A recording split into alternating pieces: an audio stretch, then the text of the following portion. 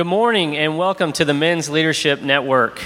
To all of you here at our Franklin campus, to those of you joining us at our satellite locations, and to anyone who may be watching online this morning, thank you for making this a commitment, part of your commitment to leading better at home, at work, and in our communities. The Men's Leadership Network is a resource for you, and we want you to have a voice in that. So we invite you this morning to participate by submitting your questions, any questions you may have on our session this morning. You can do that one of three ways.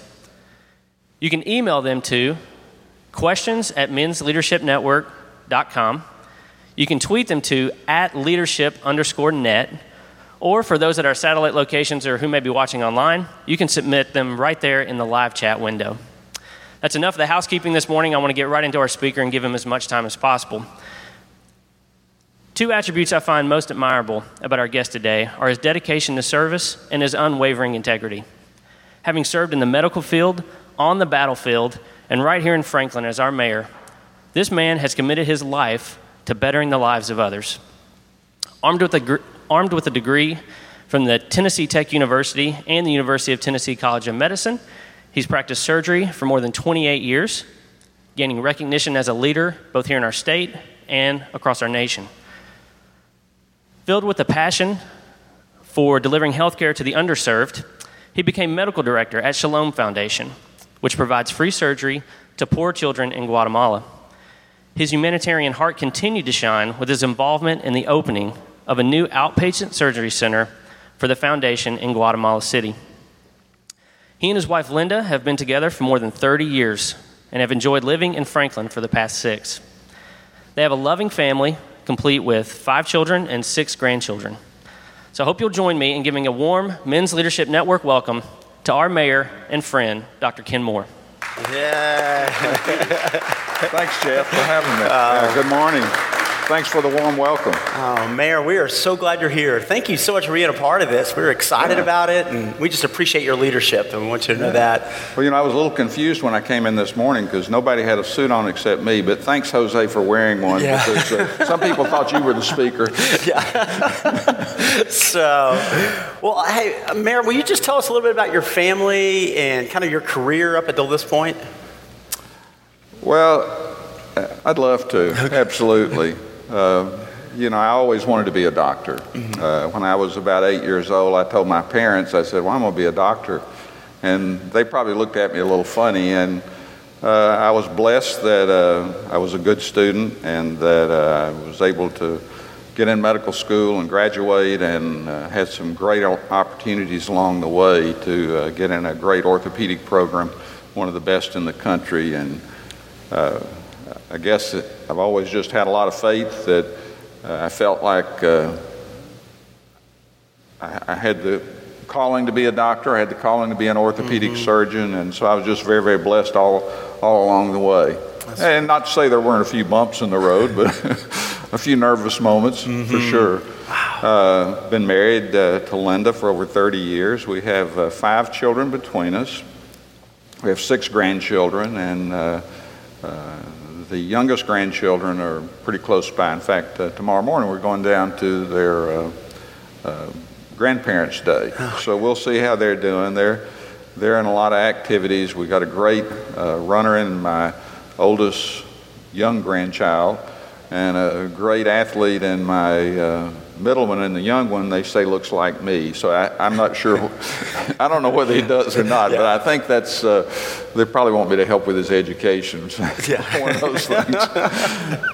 Wow. Well, tell us about the transition. You've gone from surgeon to mayor. Tell us about how did that transition happen and God's call and kind of in your life and that.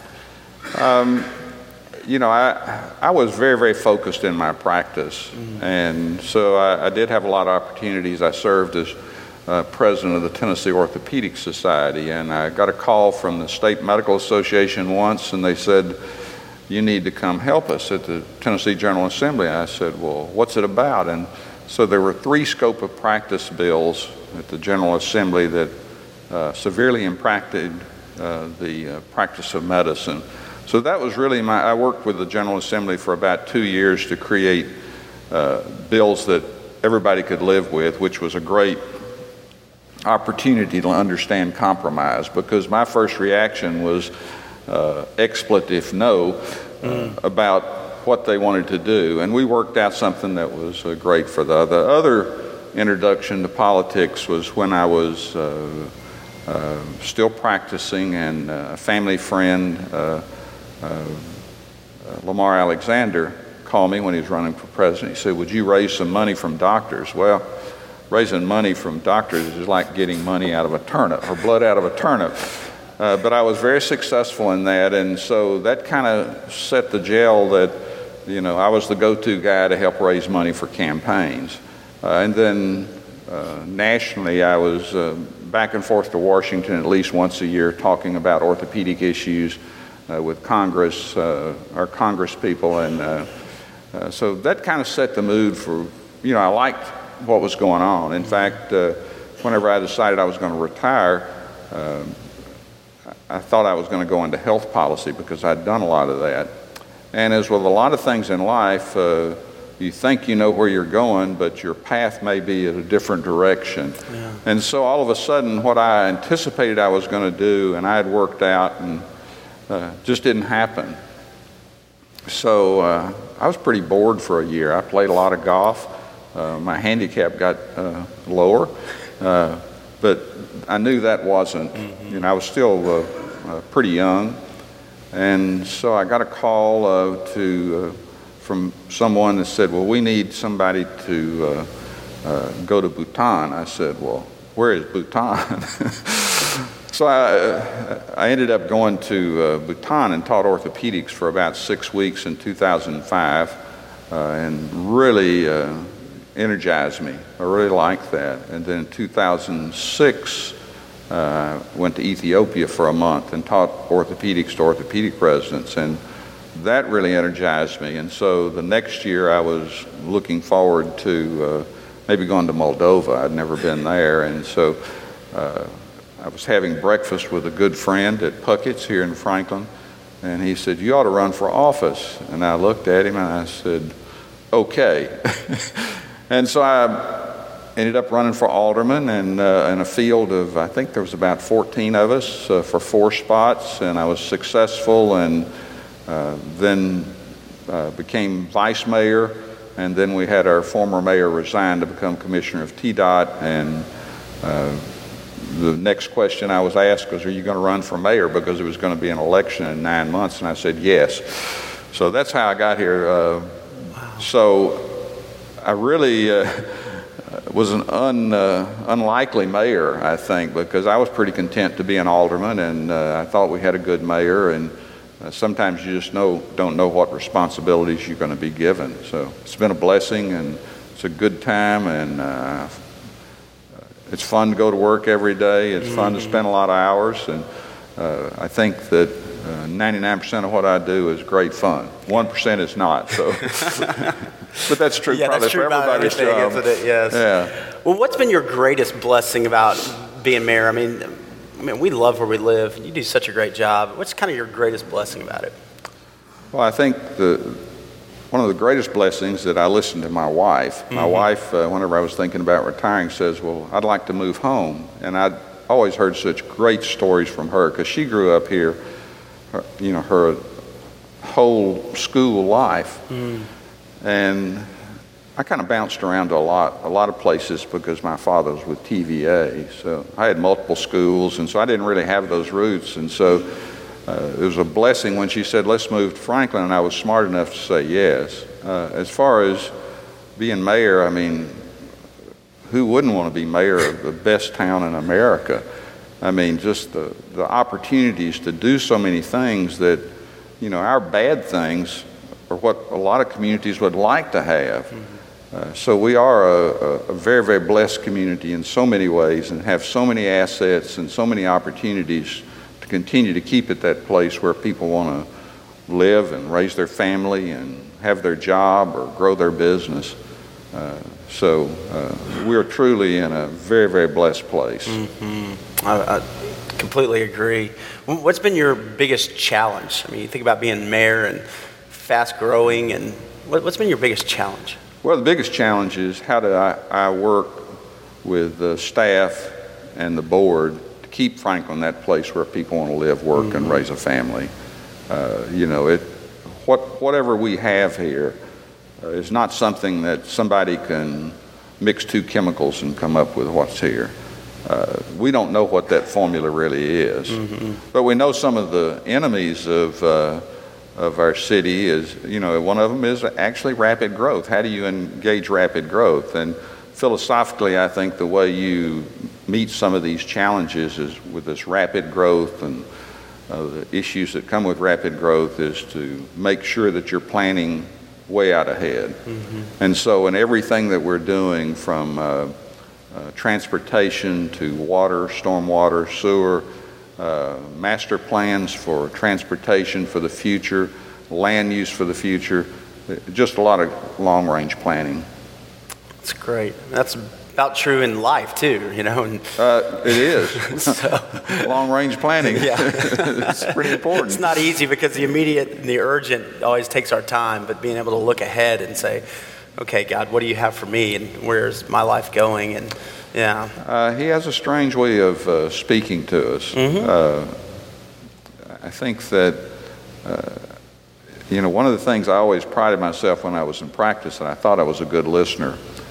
And actually, sometimes we're not very good listeners. We did a poll among orthopedic surgeons in America, and we asked all orthopedic surgeons, are you a good listener?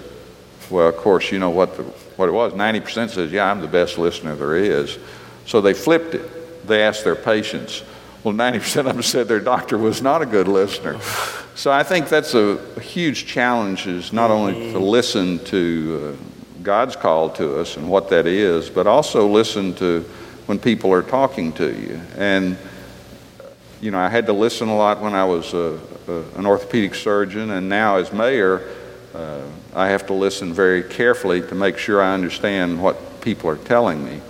And I think one of the great lessons I've learned is, and I learned it when I was practicing, is that the patient's going to tell you what's wrong with them. It's up to you to figure it out. And sometimes what your diagnosis is not the horse, but the zebra, the oddball thing. So you can't rush to judgment too quick. You can't rush to judgment based on how the patient's talking to you, how the patient looks, and the same goes true for whenever people are talking to me as mayor. You have to stay focused and avoid those prejudices that may try to creep into your mind whenever you're trying to address an important issue.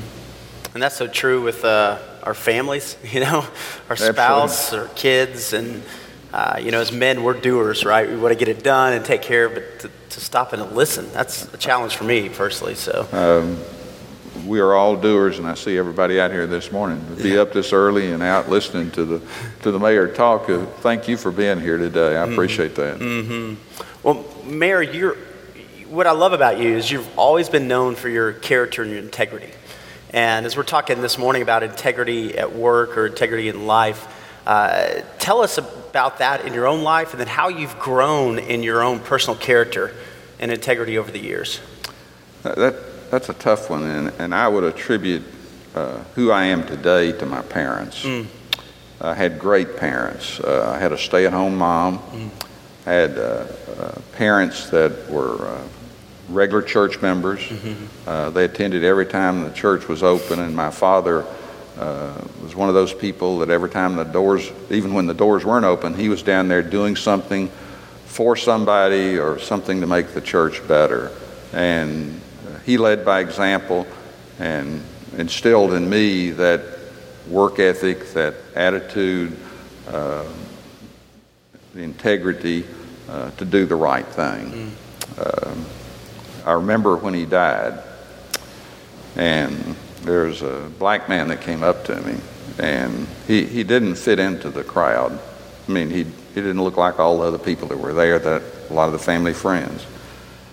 But he told me, he said, your dad was a fine man. I said, well, thank you. And he said, he had faith in me when nobody else did and got me a job. And so I think that's where I get what drives me. Hard to talk about. Yeah. And I think it's a blessing, too, from God. I mean, I don't understand a lot of things that happen in my life. I don't really I have some control. I can have a schedule and things, but a lot of the events in my life I don't really have control over. I think it's, opportunities are put there, and it's up to me to respond to those opportunities. And some I haven't responded as well as I should have, but hopefully I continue to have that guidance to do the right things. Mm-hmm. Well, I appreciate you sharing that, because I think for all of us as husbands, as fathers, as grandfathers, a lot of times our business or our career, we spend so much time there, but it's these little things, right? It's teaching the character and the integrity that you're passing on from generation to generation. And it's something that's, I don't want to make it trite, but I mean, it's an intangible thing. Mm-hmm. And there's so many things that go into making that integrity. And there's so many pitfalls along the way. Yeah. Certainly there's more temptations along the way that try to pull us one way or the other. Mm-hmm. Thanks for the question. That's a tough one. Well, I appreciate your answer and your honesty, because it challenges me in my own personal life, because there's little eyes watching all the time, whether we realize it or not. And the way we act at home, but also the way we act with others, they're watching that. How we react. Yeah. Exactly. Yeah. Well, Mayor, I believe God never wastes an experience. And in your life, how has God taken some of your past experiences and using those, even as the mayor or the husband, the grandfather you are today? How have you seen that in your life? Golly, I've been blessed with so many great experiences, and I think that the practice of medicine was so rewarding, and it's hard to imagine that there's any other career that would be as rewarding. And I think I found another career that is just as rewarding. I think the opportunity to listen to people, those lessons that people teach me every single day, whether it's somebody coming in with an issue where the city is going to affect where they live or their neighborhood, and to make sure that I intensely listen to their comments and hopefully reach something where everybody is happy. Mm-hmm. I mean, you can't make everybody happy all the time, but certainly there's a lot of compromise, and I think that in the political environment we have today, we see a lot of lack of compromise. I referred back to those contentious bills that were in the General Assembly, and my immediate reaction was no, and then they asked me a question and said, well, what's your fallback position? I said, fallback position? There is no fallback position.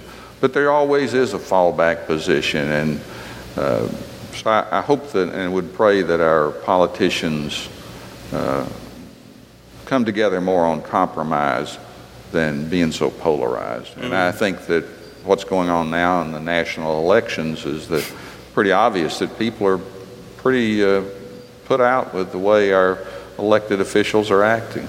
Yeah. So it's interesting. There's obviously a huge election happening in Nashville today. Yes. We are coming into election season, and nationally. So, you have an election coming up, so it's going to be exciting time. But there's lots of things that are going on right now in the political world.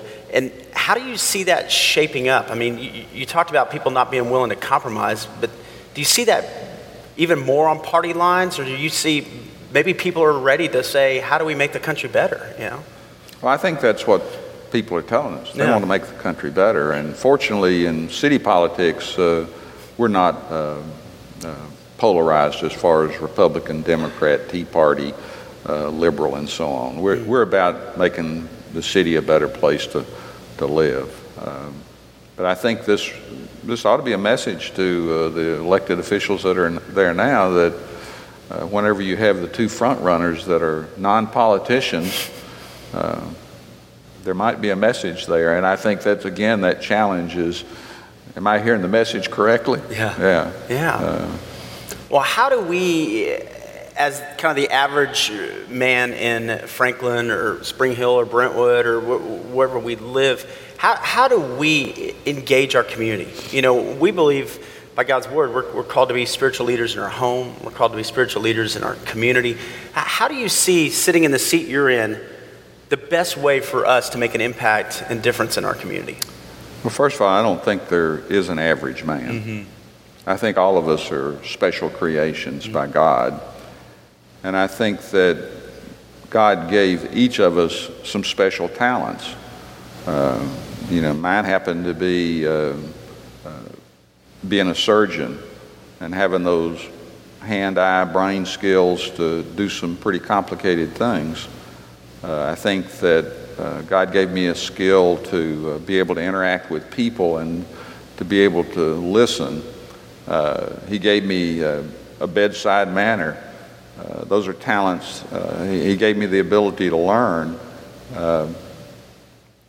But I see people, I say, boy, I wish I could do that. I wish I could do that. I wish I could do that.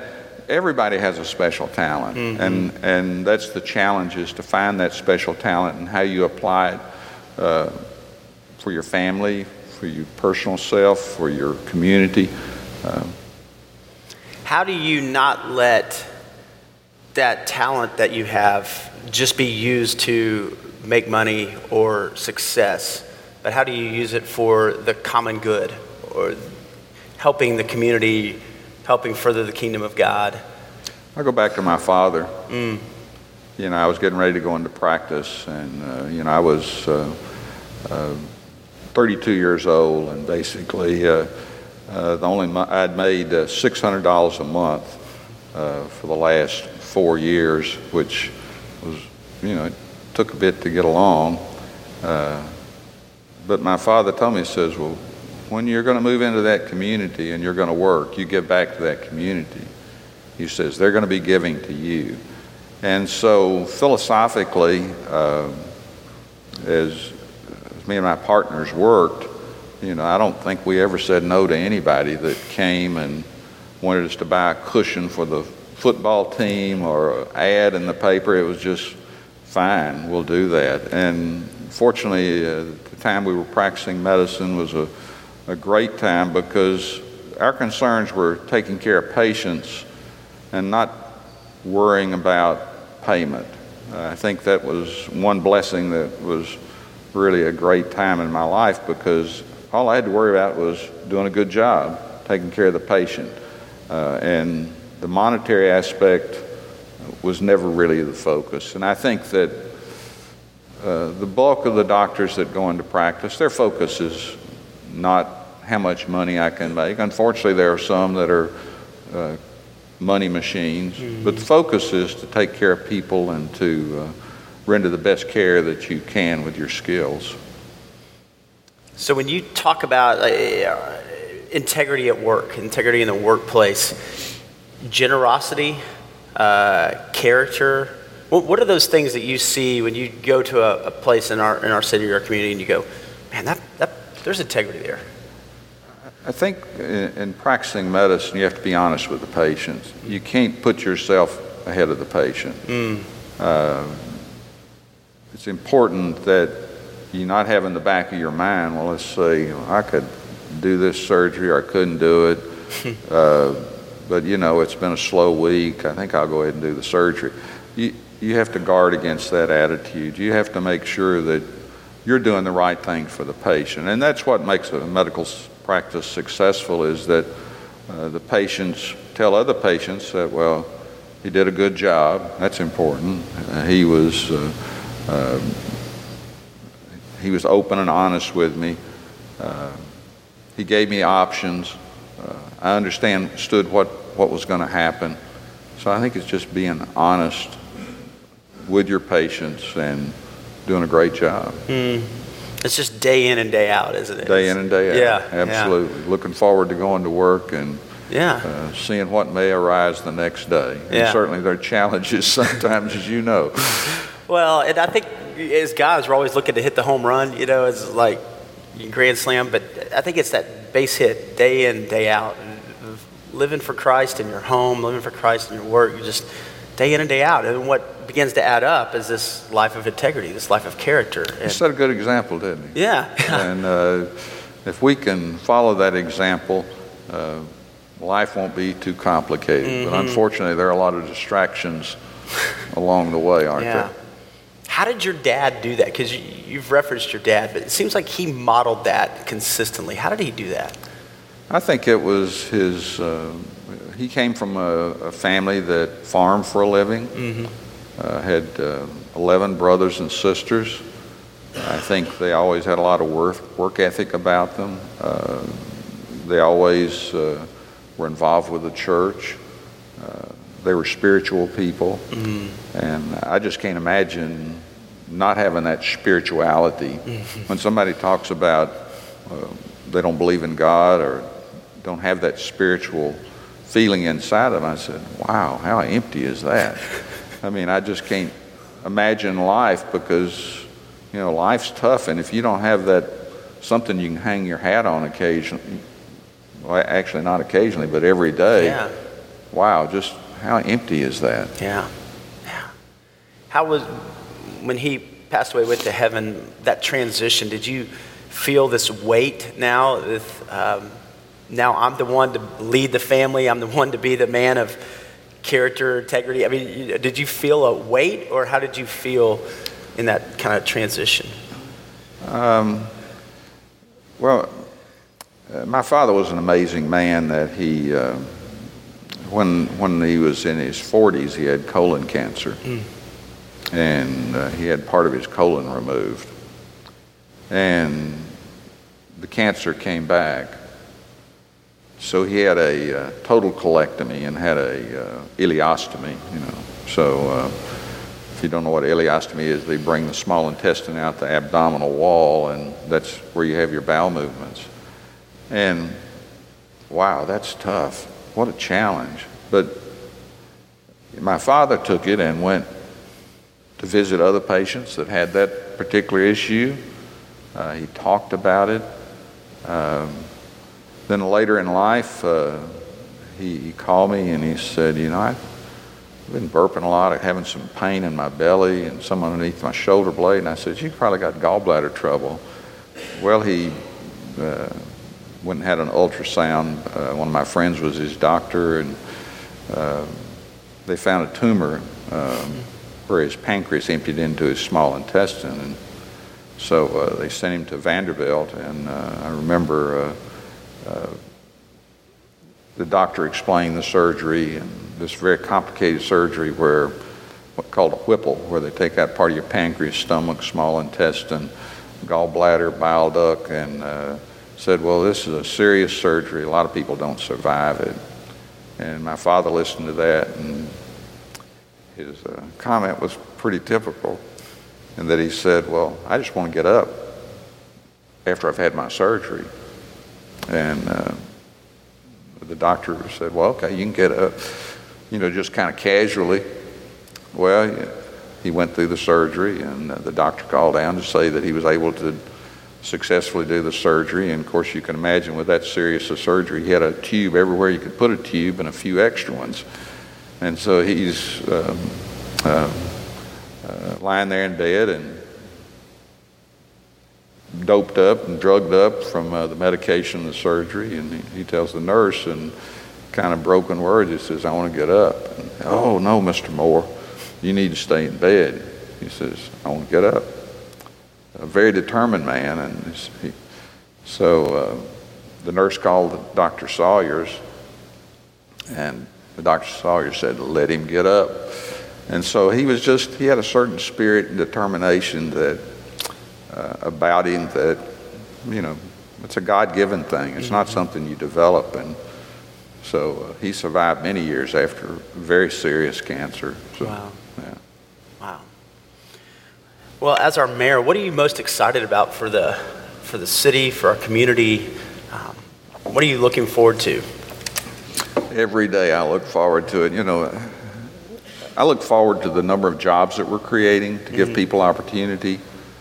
I look forward to new things that are happening in Franklin, the growth of new businesses. I look forward to Franklin continuing to be that special place, which, I met a few people this morning who moved here because their children are here, but it is such a special place, and just challenged every day to make sure that I'm doing all I can to make sure that we keep it a special place. I mean, God has given us this place. He's given us this community, this spirit that we have, and we're the stewards of that spirit in our community. So everybody should work to make sure that we continue to have that spirituality, that spirit within our community to keep it that great place. And thank goodness we're in the Bible Belt. Isn't that great? Yeah. That we don't have to worry about not being a religious community. We worry about, how many choices of churches do we have? Are we not dense with churches and people of God that love to talk about God? And each person that I come across, just each one has a different spiritual element in them, and it's so great to see that in our community. What do you want your legacy to be?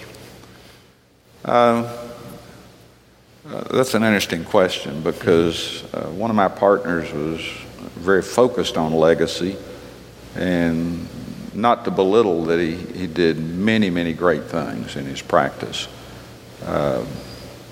and certainly was recognized as a very philanthropic person. Then I remember the chairman of the board of our hospital where I worked. He was totally against anything ever being named after anybody. So, two contrasts. And then I think about driving down the highway and I see a sign on a road or a bridge that says so-and-so. And most often my question is, who was that? Like, who is Mac Hatcher? Okay? So having my name on something is not really important to me. I think probably the best thing somebody could say was about me, if they remembered me, was that he was a good Christian man. Not that he did this or did that, but that he lived his life as a Christian. I love that. Thank you. Yeah. So what would you say to us? All of us here, we're endeavoring to be men after God's heart. We want to know the Lord. We want to be great husbands and fathers, and really make a difference for Christ in our day and our generation. Well, give us a couple of takeaways just in this area of integrity and character that's been such a part of your life. And well, I think my comment would be that each person should listen to their heart, and that heart's going to speak to you from God about what's the right thing for you to do. Sometimes those choices of doing the right things are tough. There's also, don't let those decisions be too heavy. We look at a lot of things that challenge us that we think that that's the end of the world. And so make sure you don't get too overburdened with that. I think of where I'm going with this is that I've had friends that have taken their own life, and that's a permanent solution to a temporary problem. And I like to hear the comments that God never gives us more than we can bear. And I think that's been true. I've had some challenges in my life. I had a marriage that was not successful, which was personally very tough, and very tough because I ended up with the children and trying to raise them. But thank goodness that we continued that way of life that we knew, which was church attendance and family time and being spiritual people. So we got through the rough time, and so don't be discouraged, because if we listen to God, I think things are going to work out. Yeah, that's great. Thank you. Well, I think we have time for a couple of questions. Sure. Is that okay? I'd love to. Absolutely. Yeah. Had several come in now. The first one being, what's your best advice for young leaders trying to balance work and home and do both with integrity while not shortchanging each other? Wow, and that is such a tough question. And we're all challenged by it because we have so many things pulling us at this time. I think that you have to put your priorities where they need to be. And certainly family is the most important thing.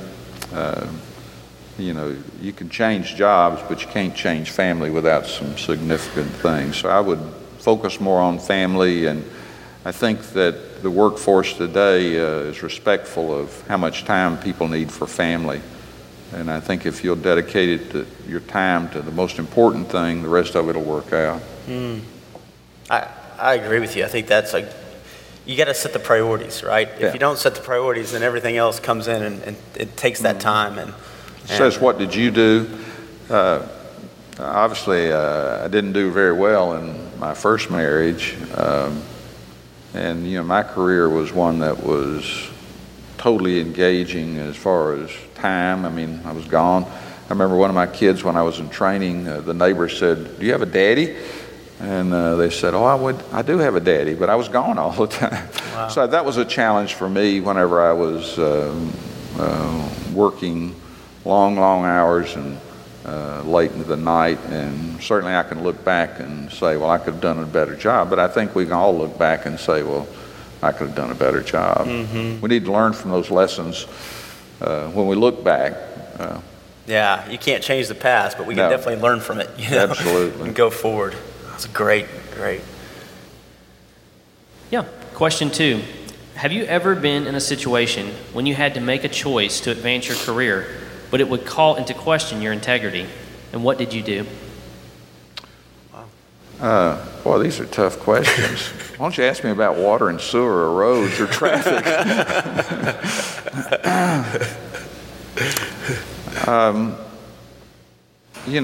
I'm trying to think back on a situation in my career where that happened. And quite honestly, there may have been something that I'm just not pulling one up right now. I just don't recall a specific one like that. I'm sorry. You kind of got me cold. No, but it's a great question. Not that I'm perfect. I'm not perfect for sure. I just can't pull up a specific incident in my life. Certainly there were challenges going along, but I just can't pull up one. Well, and I think even going back to what you talked about when you had those bills before you, and your first initial reaction was no way, and you had to come in and listen and compromise. And I think compromise is kind of a lost art today. It seems like, especially in politics, everybody's so divided on their political lines that nobody's willing to listen to what's really best for the country or the city or community, and you don't compromise your integrity, but you do listen to say, how can we make this best? Like you were saying, listening to the patient, what's best for them, and not just what's best for me or my career or what's going to make me the most money. That's a huge. Having people put trust in you is a huge responsibility. There was a huge responsibility as a surgeon when they were coming to me on what was the best thing to do for their problem. And it's also a huge responsibility today for our community that making sure we're doing the things that are right for the community, not something that makes me look great as a mayor or makes our board look great. It's making sure we're doing the right things for the community. And, I think back before I was elected, a lot of controversy about buying Harlansdale Farm and buying the Eastern Flank Battlefield.